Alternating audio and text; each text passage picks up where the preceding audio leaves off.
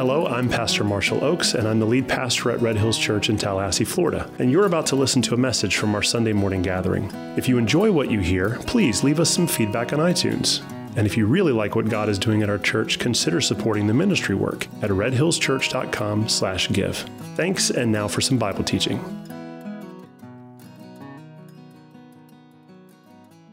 All right, so today we're continuing our message series in 1 Thessalonians. And as I said last week, and as Sean said when he kicked off this message series, this letter was written to encourage a young church plant. It was a church plant that Paul had planted. He didn't get to spend much time there. And the church, when he wrote this letter, was just 6, 8, 12 months old. It was a very young church. And so he's writing this letter for two purposes. The first reason why he's writing this letter is to encourage the church. But then the second reason why he writes this letter is to address some concerns and questions. He wants to build them up, but also address some issues that are going on and answer some of the questions that they had sent with Timothy. Now, last week, we covered the concerns. The concerns were sexual immorality within the church and also the daily life of Christians. What are Christians supposed to be doing on a daily basis with their life? How are they supposed to be living? And what are we supposed to do with this influx of sexual immorality that's flooding the church? Very relevant for us today, as we talked about last week. But then when we get into the second half of chapter 4, around verse 13, he starts addressing some of the questions that the church had sent with Timothy. Questions like, when will Jesus return?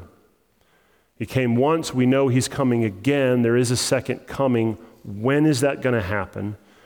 And more importantly, my loved ones who were Christians that have passed, they're now gone, they're dead, have they missed out on something since they didn't see Christ's second coming?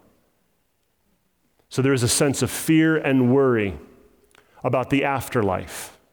It's rooted in my loved ones. Have they missed out on something? But the way he addresses the question also seems to indicate that there's also this fear going on about what is coming next. Not just have they missed it, but what is going to happen? What is the order? When is it going to happen? Because there's a level of persecution. There's a level of fear of death that is present in this culture. And it's important for us to study this because that same fear resides inside of us today. And just being candid with you, most of you know about, I guess it was a month ago now, a little over a month ago, my wife was diagnosed with cancer. And when we first got that news, I started thinking that when I was teaching through Isaiah and Matthew and Revelation, I remember this sense of boldness that I had when I was preaching, of telling you, you don't have anything to fear when it comes to death. When it comes knocking on your door, you don't have anything to fear. I remember that sense of courage, and then it came to my door, and I felt like a fraud because I was immediately afraid. Not because of what was going to happen to her next if the Lord took her, but what I was afraid of was being alone, having to live without her, and having her miss on some of the most amazing times that I knew would be coming for my family. And so I say that because all of that stuff is real in this church, and it's real in this letter.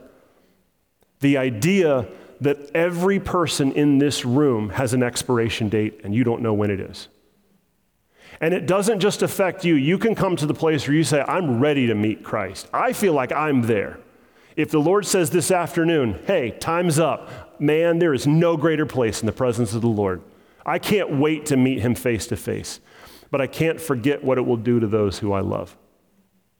Yes, we will see each other once again, and that's the encouragement Paul brings to the table, but you can't avoid this very real fear that if that happens, it affects the people who are closest to you. And so I say that because all of that emotion is wrapped up in this letter. It is addressing the very real fear that death is coming for all of us. That for some of you, it's already started because you've been diagnosed with a disease and doctors are like, I don't have an answer for that.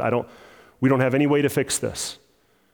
And so your expiration date, it's there. You don't have it yet, but you know it. The sense is that it's closer than somebody who hasn't gotten a diagnosis. Like all of that, it's wrapped up in this letter. The reality that what is coming next is addressed in here. It's this thing that kind of follows us and haunts us. And Paul is telling the church that you don't have to live with it haunting you anymore.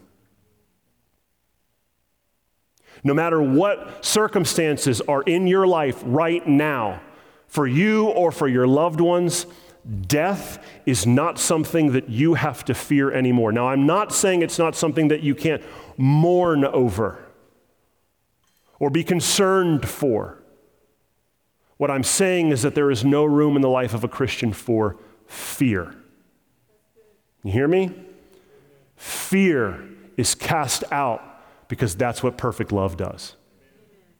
So all of that, the emotions, my sense of dread, of feeling like, man, I say this stuff when I preach the Word of God, but when it hits my home, I don't feel that same way. Well, I can tell you right now, after going through this season and my wife being healed, I'm now at the place where I feel this boldness to tell you once again, you don't have to fear death.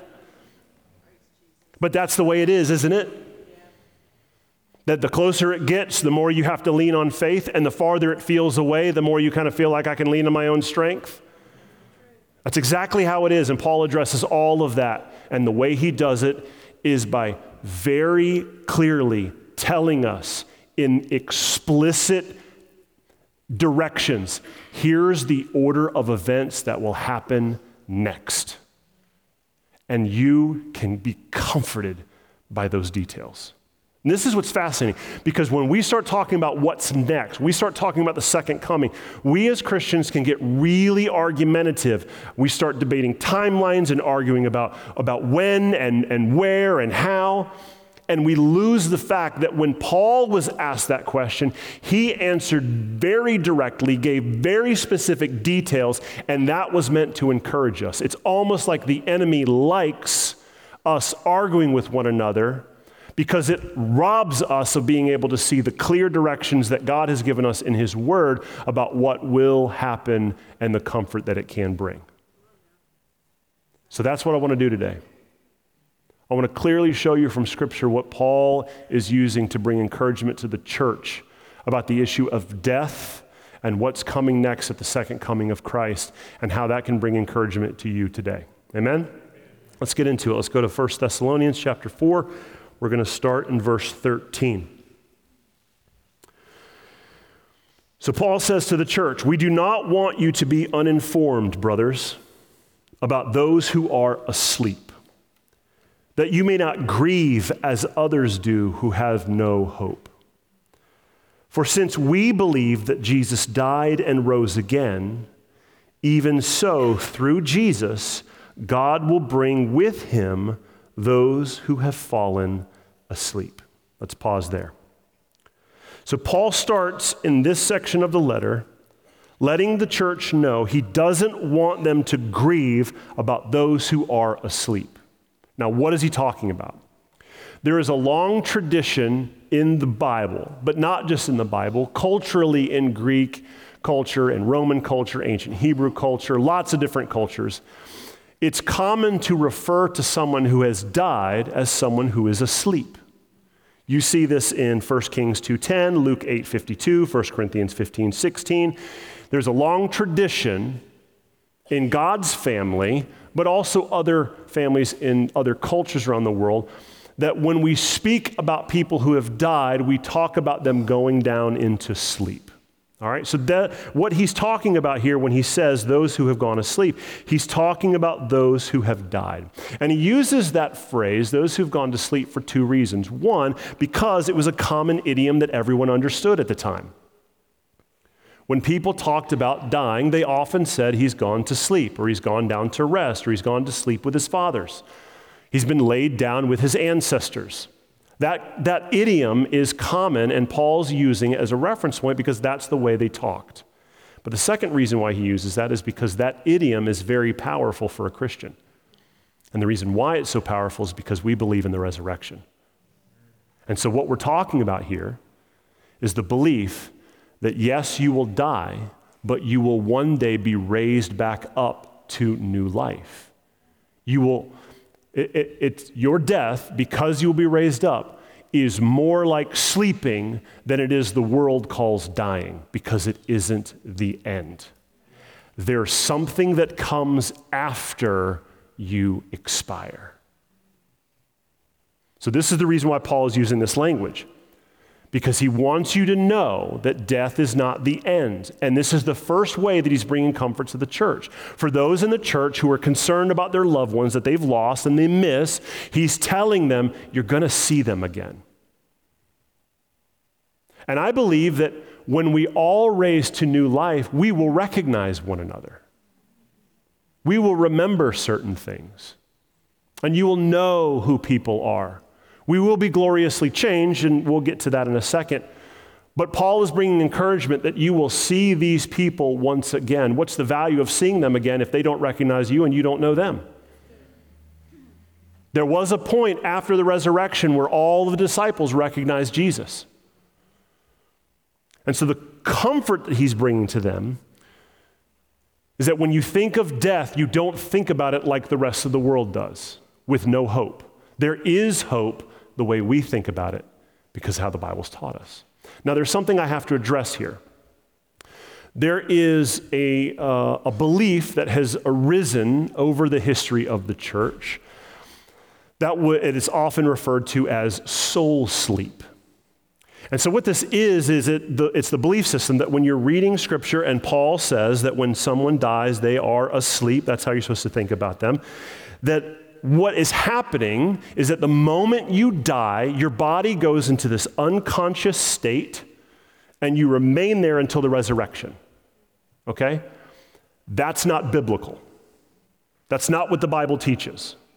The Bible doesn't teach that when you die, you just go into this holding pattern in your body and you just stay there in the ground until he returns. This is what the Bible teaches. The moment you die, your spirit is separated from your body. Your body stays here on earth. It's buried, cremated, whatever happens to your body, your loved ones, whatever they do with it. Your body stays here on earth, and your spirit faces judgment. We're told that in Hebrews 9:27.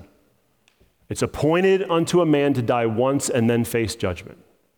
So the moment you die, your spirit and your body separate, your body stays here on earth, your spirit faces judgment, and believers, those who have trusted Christ, enter into the presence of the Lord, and they are immediately with Jesus. So your loved ones who have passed away and were believers, they are right now with Jesus. How do we know that? 2 Corinthians 5:6-8, and Philippians 1:23, Paul tells us that. If you are not a believer and you face that first immediate judgment, your spirit, your body's still here on earth, your spirit then goes to a temporary hell that's referred to in the New Testament as Hades or Gehenna. I call it temporary because we're told in Revelation that at some point death and this Hades is going to be swallowed up, and everyone in there is going to be cast into this other permanent place of torment called the lake of fire. But if you are a non-believer and you die, the moment you die, your body is placed here on the ground, your body stays here on earth, and your spirit faces judgment, and you are placed in hell. Luke 16:23, Matthew 5:22, Revelation 1:18, Revelation 20:13-14. All these are in my notes if you want to go back and look at them if I said all of that too fast. Paul's message to the church is that you don't have to worry about your loved ones, because if they put their faith in Christ, they are immediately right now with Jesus. But that's not the end of the comfort. Because not only are they right now in the presence of Jesus, but when Jesus returns to earth, their spirits will follow Jesus and come back with him. That's good news. This is what he's saying, He said, even so God will bring with him those who have fallen asleep. So the spirits of those who have died, all of their spirits, when Jesus returns for his second coming, all of those spirits are coming with him. And not only are they coming with him, but when they arrive, they're going to get a new body. Let's get into that. Verse 15. For this we declare to you by a word from the Lord. Now, most commentators would say that that is probably referring to either Paul having direct revelation from the Spirit telling him this, or it's a reference to something that Jesus taught in the Gospels, or something clearly that Jesus taught the disciples that maybe wasn't specifically recorded. But whatever this is, Paul is saying, I'm not just coming up with this. I'm not pulling it out of thin air. This we declare to you by a word from the Lord. God is telling you this, that we who are alive, who are left until the coming of the Lord, so everybody who's still alive when Jesus returns for the second coming, will not precede those who have fallen asleep. So your loved ones that you're worried about, they're not missing out on everything. In fact, they're first in line to get their new bodies. We will follow them. The dead in Christ, will rise first. For the Lord himself, here's the order of events, verse 16. The Lord himself will descend from heaven with a cry of command, with the voice of an archangel, and with the sound of the trumpet of God, and the dead in Christ will rise first. And then we who are alive, who are left, will be caught up together with him in the clouds to meet the Lord in the air. And so we will always be with the Lord. Because from that point forward, we will never be out of his presence. From the moment that happens, we'll never be separated from him ever again. Therefore, encourage one another with these words. All right. So how does Paul encourage the church? Not by being confusing, saying, we don't really know what's going to happen, but it's going to be glorious. Can we all agree on that? No. He says, let me tell you exactly what's going to happen so you can be encouraged about what's coming your way. So let's go down the order of events. This is what Jesus tells Paul by the word of the Lord to declare to the church to comfort them about death. First thing that will happen is Jesus will descend from heaven. He will crack the sky. He will descend from heaven with a trumpet blast. Okay? Now, why does that sound familiar? Because Jesus talked about this in Matthew 24. Matthew 24, 29 through 31. But where else have we heard trumpet blasts?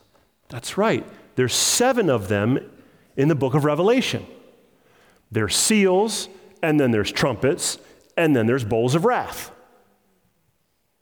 I am convinced that when Jesus and Paul are referencing a trumpet blast, and that's the inauguration of Jesus returning, I think it's at the 7th trumpet blast.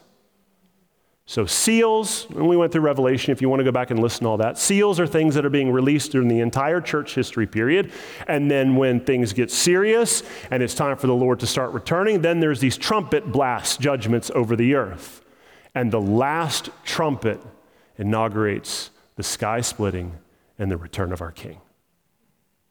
All right, so we're told the first thing that happens at his return is there's going to be this trumpet blast, the voice of an archangel. Jesus is going to show up with a cry of command.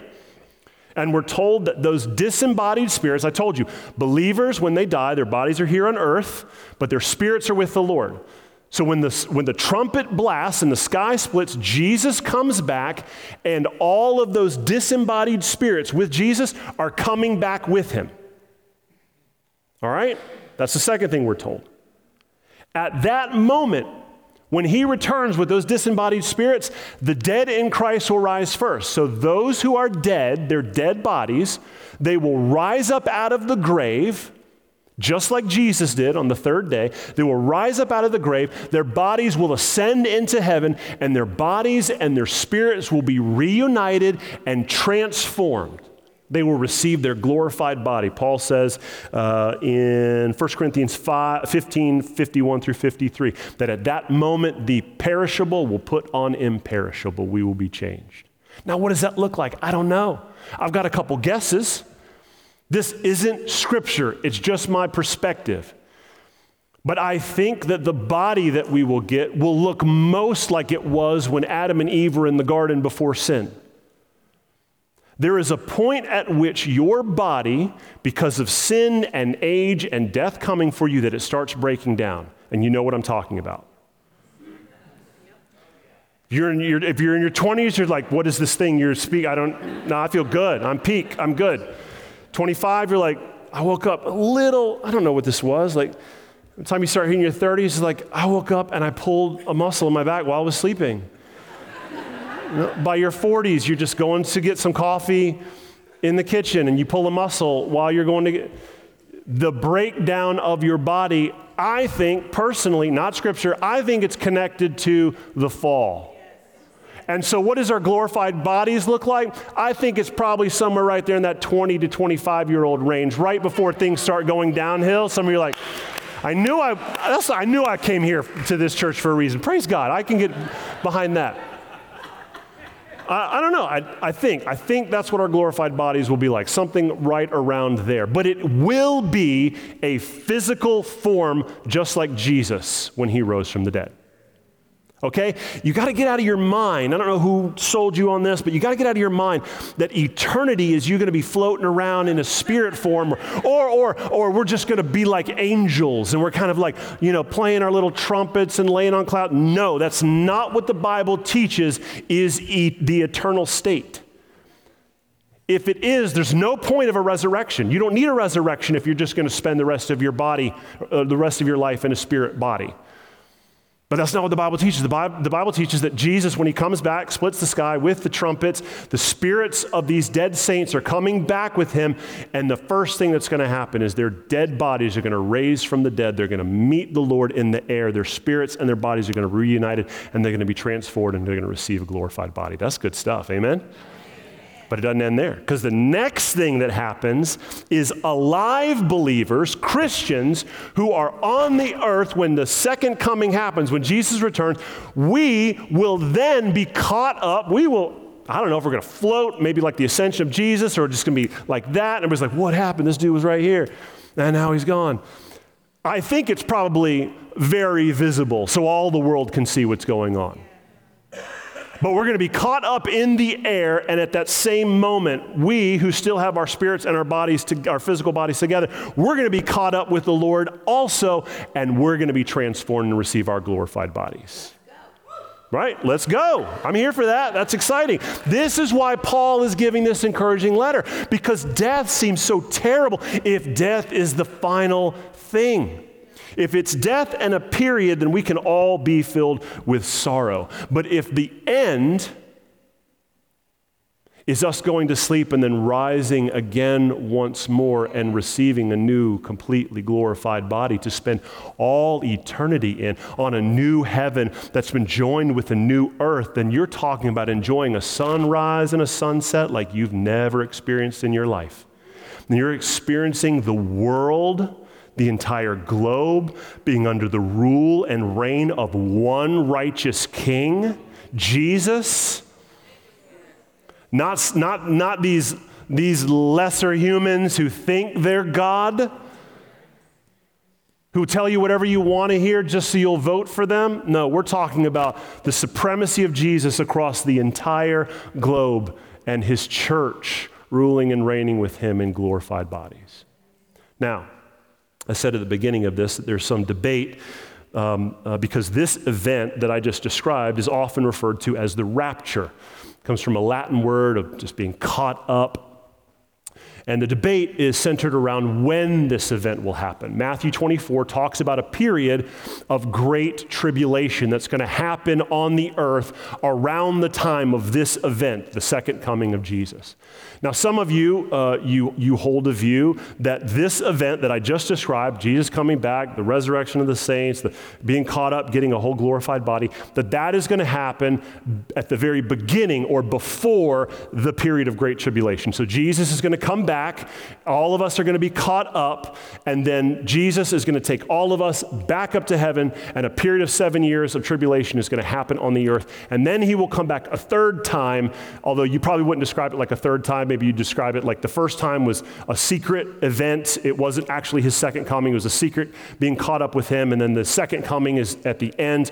However you would describe it as he's going to do this thing, and the moment that happens, when we're all caught up with him in the air, we're going back up to heaven. Okay? That's the first view. The second view is that event, the second coming, happens at the end of the 7 year of tribulation, or however long the tribulation is going to last. And the moment that happens, so we're all caught up in the air with Jesus, what happens next? Then we follow him as a great parade around the globe as he marches to Jerusalem to finally take on the Antichrist and Satan and all of his demons, and to crush them in one final blow with just a word from his own voice. All right, now I lean more towards the second one. I haven't always. When I was a Christian, when I first got saved, most of the books that I read, most of the teaching that I had were centered around the first idea that we would go back to heaven. But there's a couple reasons why I lean towards the second one. I won't go into all of those. I think one of them will be helpful for today because it's actually referenced here. This is one of the reasons why I would believe that we don't actually go back to heaven and then there's a 7 year tribulation. This actually happens. The whole tribulation happens, and at the very end, that's when he comes back to judge the earth. So we would be caught up in the sky with the Lord, and we would return with him. We'd follow him on the way to Jerusalem. And as he's going to Jerusalem, the angels of the book of Revelation are pouring out bowls of wrath on the earth to judge the earth. As we are in the sky following him back to Jerusalem, the earth is being judged by these bowls being poured out on the earth. All right, so we're spared. The wrath of God isn't for us. We're spared from that, but we've got a very unique view looking down, following our King to the final judgment, because at that point, the whole earth is corrupt and everyone serves the dragon.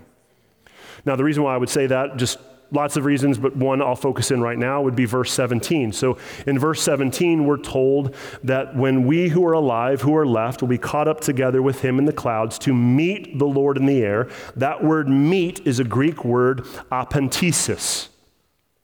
Now, the reason why that's important is because that word apantesis is only used 3 times in the New Testament.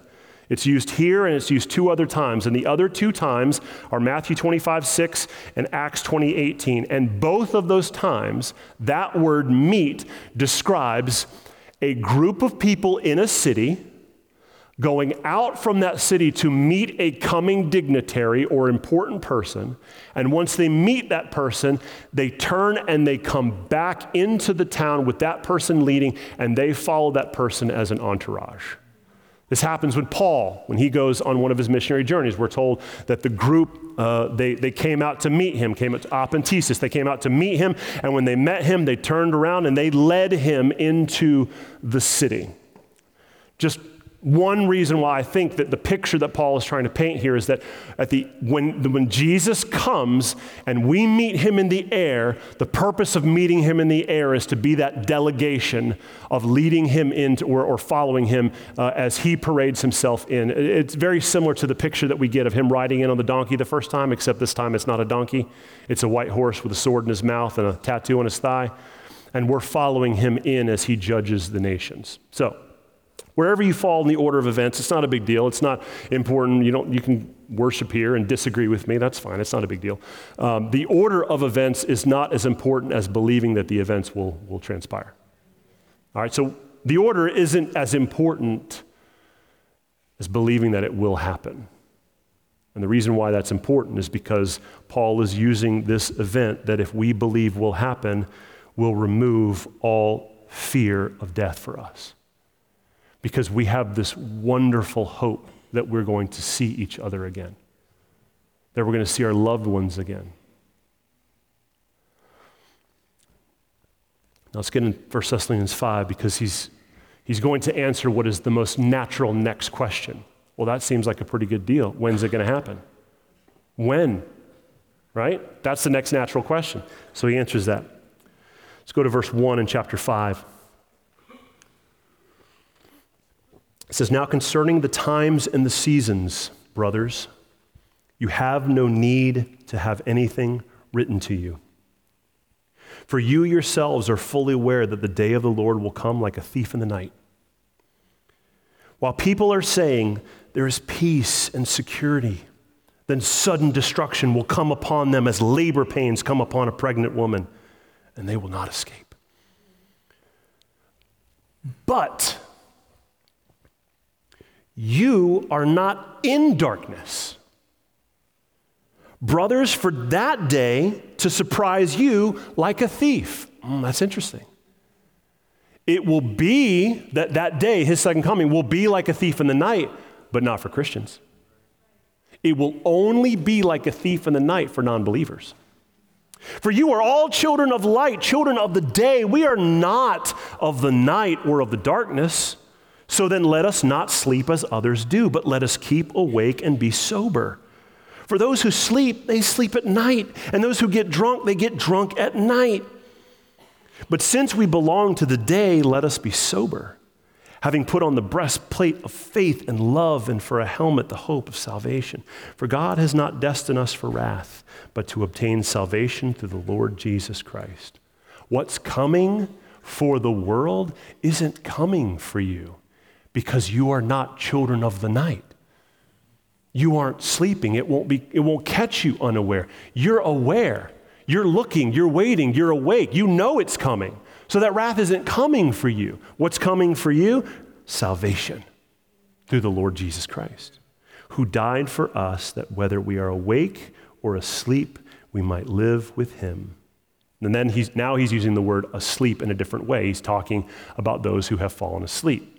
That's the reason why Paul is so difficult to read sometimes, because he uses the same word in these different ways. He's talking about, well, we're not ones who are asleep, but then he talks about those who are asleep. Well, it's because the first word he's using to illustrate people who are non-believers, who are going to be caught unaware. But then the next thing, but who died, Christ Jesus, who died for us, that whether we are awake or asleep, whether we're alive or dead, we might live with him. Therefore, encourage one another and build up one another just as you are doing. All right, so after speaking on Christ's return, Paul answers the next logical question that we would have: when is this going to happen? The rapture, the second coming, he calls it the day of the Lord here. As many prophets in the Old Testament, Zechariah called it the day of the Lord, Isaiah called it the day of the Lord, Joel called it the day of the Lord. The day of the Lord, the rapture, the second coming, the arrival of Jesus, all the same event. And Paul is saying, you want to know when it is? And I'm telling you, you can't. Can't know when it is.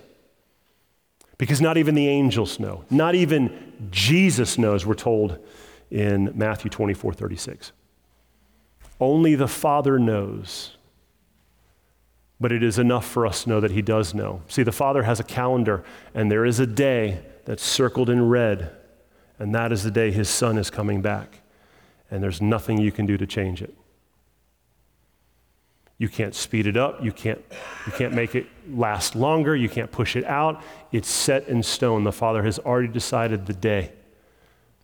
And when he tells the Son, now, the Son will obey, and the Son will return. And he will bring the spirits of the dead saints with them and resurrect them, and we will all be raised up and given new bodies as well. So he says you can't know the day. Nobody knows the day, but you can know what the season is. It's not for us to know the day, but it is for us to know the season. We are supposed to discern. Jesus says, watch the fig tree. Do you see when it starts sprouting leaves? And you know that when, the moment that happens, it's going to start producing fruit. If you are so keen in understanding how agriculture works with trees and fruit, then you should be smart enough to be able to discern the season that we are living in today and know when the second coming is coming. So what are those things we're supposed to be looking for? What are the indications? Around here, we know that it's fall because the weather starts dropping. You wake up and it's real cold, and all of a sudden, the time shifts, and it's like, okay, it's super dark at like 5:30 in the evening. All right, so I know that things are starting to happen. I can watch the signs. What are the signs out in the world that Jesus is coming back? Well, we're told in Matthew 24:37, and it's going to look very much like the days of Noah. When people are just going out, going to parties, eating, drinking, living their lives, giving no thought for accountability or the idea that they will have to be held accountable to a holy God. They're going to be going and giving themselves in marriage. They're going to be saying things like peace and security. Things are great. Look what we have built for ourselves, and in an instant, everything will change. Kind of like what's going on in Israel right now. Many of our brothers and sisters who live in that country, missionaries, they went to bed one night, everything was fine, and the next morning they woke up and they were under terrorist attack. In an instant, Paul says, like labor pains or like a thief in the night. So how is Jesus going to return? Paul says it will be like a thief in the night. Now, why is that phrase used by Paul, like a thief in the night? Why is his second coming like a thief in the night? It's because a burglar doesn't tell you when he's going to break in. He doesn't send you an email saying, hey, tonight, I'm going to give it a shot. There's no advanced warning. It just happens. And what he's saying here is that same unexpectedness is going to mark his return. The idea that the world will not be expecting what's coming their way because they have rejected the message of the real king. And I say unexpectedness because he will only arrive as a thief in the night for non-believers. See, Christians, they aren't asleep. They're not drunk. They don't live in darkness unaware. They're awake, they're alert, they're watching, and they're expecting his return. They aren't caught off guard, and they're not going to suffer the wrath that's coming because they have experienced his salvation. See, that's the difference. There's two kinds of people in the world. There are people who are awake, and there are people who are asleep. There are Christians, and there are non-Christians. There is no in between. There are those who follow the Lamb, and there are those who follow the dragon. I don't follow the dragon, I follow myself. Well, it's just another face. It's pretty lipstick on following the dragon. It's all following the dragon. There's only two ways. And what Paul is saying here is that the evil in the world that non-believers are caught up in is blinding them. It's making them, if you were going to use analogy, it's putting them to sleep. It's making them drunk. It's making them blind. And when Jesus returns, it's going to be a surprise to them. It'll be like someone breaking into your house at night that you didn't expect. So this is in verse 11, Paul uses all of this. Why? To encourage the church. Therefore, encourage one another with this. He's saying motivate and inspire each other that are awake. He's saying in this crazy world where nothing seems to make sense, let the word of God about what is coming next bring you comfort that can't come from anywhere else. That's the beauty. This is what Paul is saying. When you watch the news and these people who have no hope are telling you, you need to be afraid, you can laugh and turn it off. Because you not only don't have to be afraid, you know what's going to come next. When you watch the nations rage, you know what's happening. They're raging because our king is making his enemies a footstool. War is happening in a realm you can't see. And sometimes it bleeds over into a realm that you can see. That's what's going on. And so this sense of fear and dread that is permeating our culture, it shouldn't be touching us. Why? Because Paul has given us from the Word of God explicit directions about what's coming next. And none of it you lose. You hear me? None of it you lose. So, in the midst of all of this uncertainty, it has a way, the Word of God has a way of releasing the panic and anxiety off of us. Hear me, because this is the way, this is the posture you're supposed to be living under. You're not supposed to be living under anxiety and fear and worry around every corner. You're supposed to be living in a different way because you know what's coming next. So, if the Word of God has its full transformating work inside of you, and you are now, because you look at this and you're like, yeah, man, like, this is pretty good. So let the nations rage. They got no play. The king's coming back. And when he does, like, think about this. There's not a weapon on planet Earth that we have created that's going to stop Jesus from raising the dead. Think about that. There's no technology that the dragon is going to use to stop what Jesus has already declared is going to happen. That gives you some comfort in your belly, doesn't it? Puts a steel in your spine. Like, what could possibly happen? Think of the worst thing that could possibly happen to you. I could lose my life, or I could lose my loved one. I could lose my loved one. And Paul says, yeah, but then they're just going to sleep, and then you'll see him again. There'll be a little bit of a period of suffering or longing or being sad or that you won't have them. But then you get them again. You get them back again. They come back to life in a new transformed body. So all of that fear and anxiety, it starts like, well, okay, I mean, if I believe this and this panic, this uncertainty, it starts going away. So what do I do if I have no panic and uncertainty?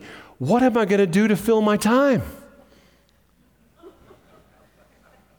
If you remove the one thing that most of my life is about, being afraid or panic that I'm not going to show up on time, or I'm not going to have the right thing, or things are going to happen to me outside of my own control. If I remove all of that, then what do I do with all of my time? Paul says you get busy doing the real work. Go to verse 12. What do you do? What does a church do? What does God's people do if they don't fill their time with panic and anxiety and fear? Verse 12, we ask you, brothers, to respect those who labor among you and over you and in the Lord admonish you. To esteem them very highly in love because of their work. Be at peace among yourselves. We urge you, brothers, admonish the idle, encourage the faint-hearted, help the weak, be patient with them all.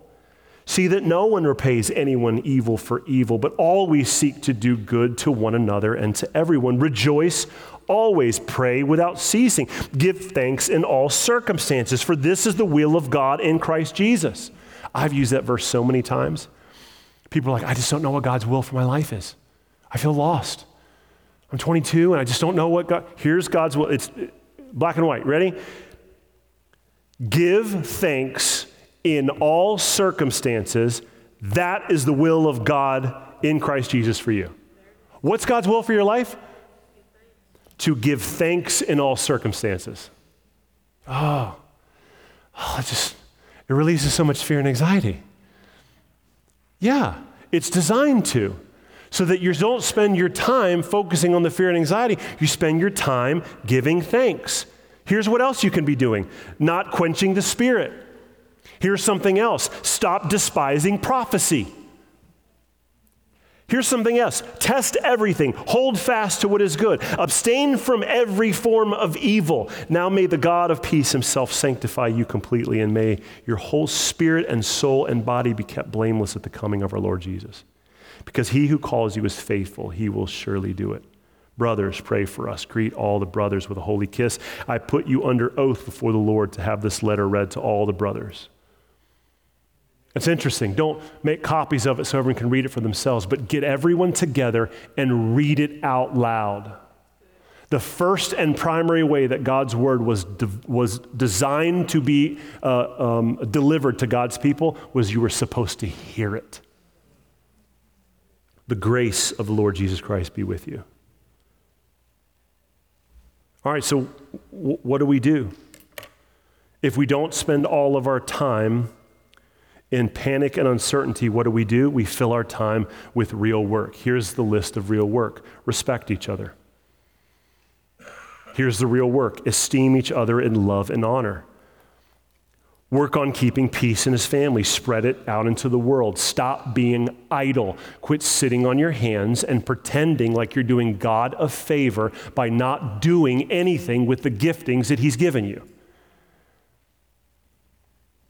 Encourage and help the weak. Be patient with them. Stop seeking revenge and making plots to get even. Return good to all. Rejoice. Pray. Thanks. Give thanks. Don't quench the spirit. Don't despise prophecy. Test everything. Hold fast to what is good and abstain from what is evil. What is the bottom line? The word of God that tells us that we know what's coming can remove all of the fear and anxiety in our life, and what is replaced in that emptiness is the true, real work of God. There is so much work to be done. Now, this is the point where I can feel it because I've talked to so many believers over the years. They focus their entire Christian walk on overcoming that one big sin. Man, I just can't shake drinking. I'm a drunk. God saved me, and every time I try to get over it, I go back to it. It's that one thing I can't get over. I have this addictive personality. For me, it's gossip, or for me, it's stealing. I can't stop taking things that are mine. I can't stop coveting. I'm unhappy with my own life, and every time I start looking out everywhere, it doesn't matter who it is, I want what they have. I don't like my life. I don't like what God has blessed me with. I want what other people have. I covet everything. And so we make our entire Christian walk about overcoming this one thing, because the enemy's got you focused on this one thing. That's it. And then by God's grace, he sets you free, and you're like, oh, finally, I'm free. And you look around, and it's like, well, I don't know what to do with all my time now. That thing's gone. It's dead. And I don't know what to get all of my attention to. Or the other side of that, like there's this genuine sense of like, I don't know what's next. Or this other side of like there really is nothing next. Man, I've been walking with the Lord for 40 years, and he's pretty much, I've arrived. I'm here. I'm done. The best thing I do with my time is just, help other people work on their stuff. And so you become this kind of, your spiritual gift is just getting in other people's business. Hey, a couple things that are off over here, And if anybody dares say anything to you, what are you talking about? No, I'm fine. It's this guy over here needs a little attention. So you got these two sides. You're convinced that the only thing your Christian walk has ever been about is about God setting you free from this one sin. And the moment he does, and your emotions and your temptations, they don't go to that. You don't have no affections for that anymore. He set you free. You're like, oh, I don't know what's next. I don't know what I do. I don't know what to do with my time. Or you have this pompous attitude where you're like, man, well, there's really nothing else God could do. Like I'm here to serve everybody else, and I'm perfect. You wouldn't say it, but really that's what we're talking about. Here's my challenge to you. This is what Paul would challenge you. If you find yourself being lazy or confused about what's next, or having this attitude that I've arrived and there's no more work to do, I want you to pick one thing from this list of real work. And I want you to practice it for 1 week. And when you're done, at the end of that week, I want you to pick another thing. And I want you to keep going down that list until you finish the list. And when you finish the list, I want you to start over. If you feel like I don't know what to do with my Christian walk, I'm not really sure what God's up to, how about you just for a week practice rejoicing over everything? At the end of that week, see where it leaves you. You're like, okay, well, I guess there is some work to be done. See, the enemy wants you so hyper-fixed on sin that you never move into this place where you start enjoying the fruits of what Christ did to save you. If all you're ever doing is focusing in on this one wretched thing, then there's never any time for you to focus your attention on the fruit of prayer. But here's the trick. If you focus on prayer, your affections will turn towards him. And this thing that you've been hyper-focused on, it's going to take care of itself. He's going to remove that thing while you're over here looking at him. If you can fix your eyes on him, then all of the other things that always seem to have a hold on you, they're just going to kind of drift away. So this is the encouragement he brings the church. He's coming back, and there's a lot of work to do, and the work doesn't look like what you think it looks like. Yes, put sin to death. Yes, abstain every evil thing. But also, while you're abstaining every evil thing and hating all the things of this world and all the evil that it has to offer, cling to what is good. Don't let everyone think that your reputation and your entire personality is made up of all the things you hate, but no one knows what you love. Go down this laundry list. Stop seeking revenge. For 1 week, everything that comes your way, choose to return good. Driving down the road, somebody cuts you off. That's all right.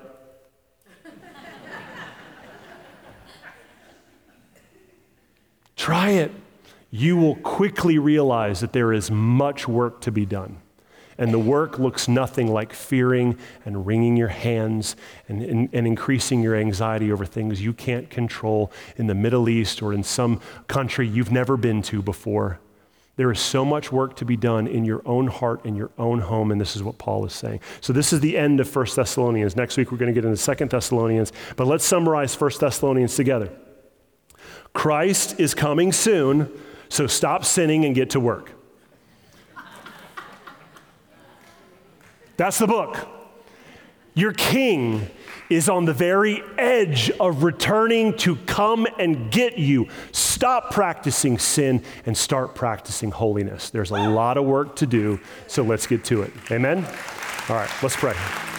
Hello again, it's Pastor Marshall, and I just wanted to say thank you for listening to this message. If you want to hear other messages or maybe find out more about our church, you can visit redhillschurch.com. From there, you'll find links to our social media pages, message archive, and ways you can support the ministry work. Thanks again for spending time with us, and God bless.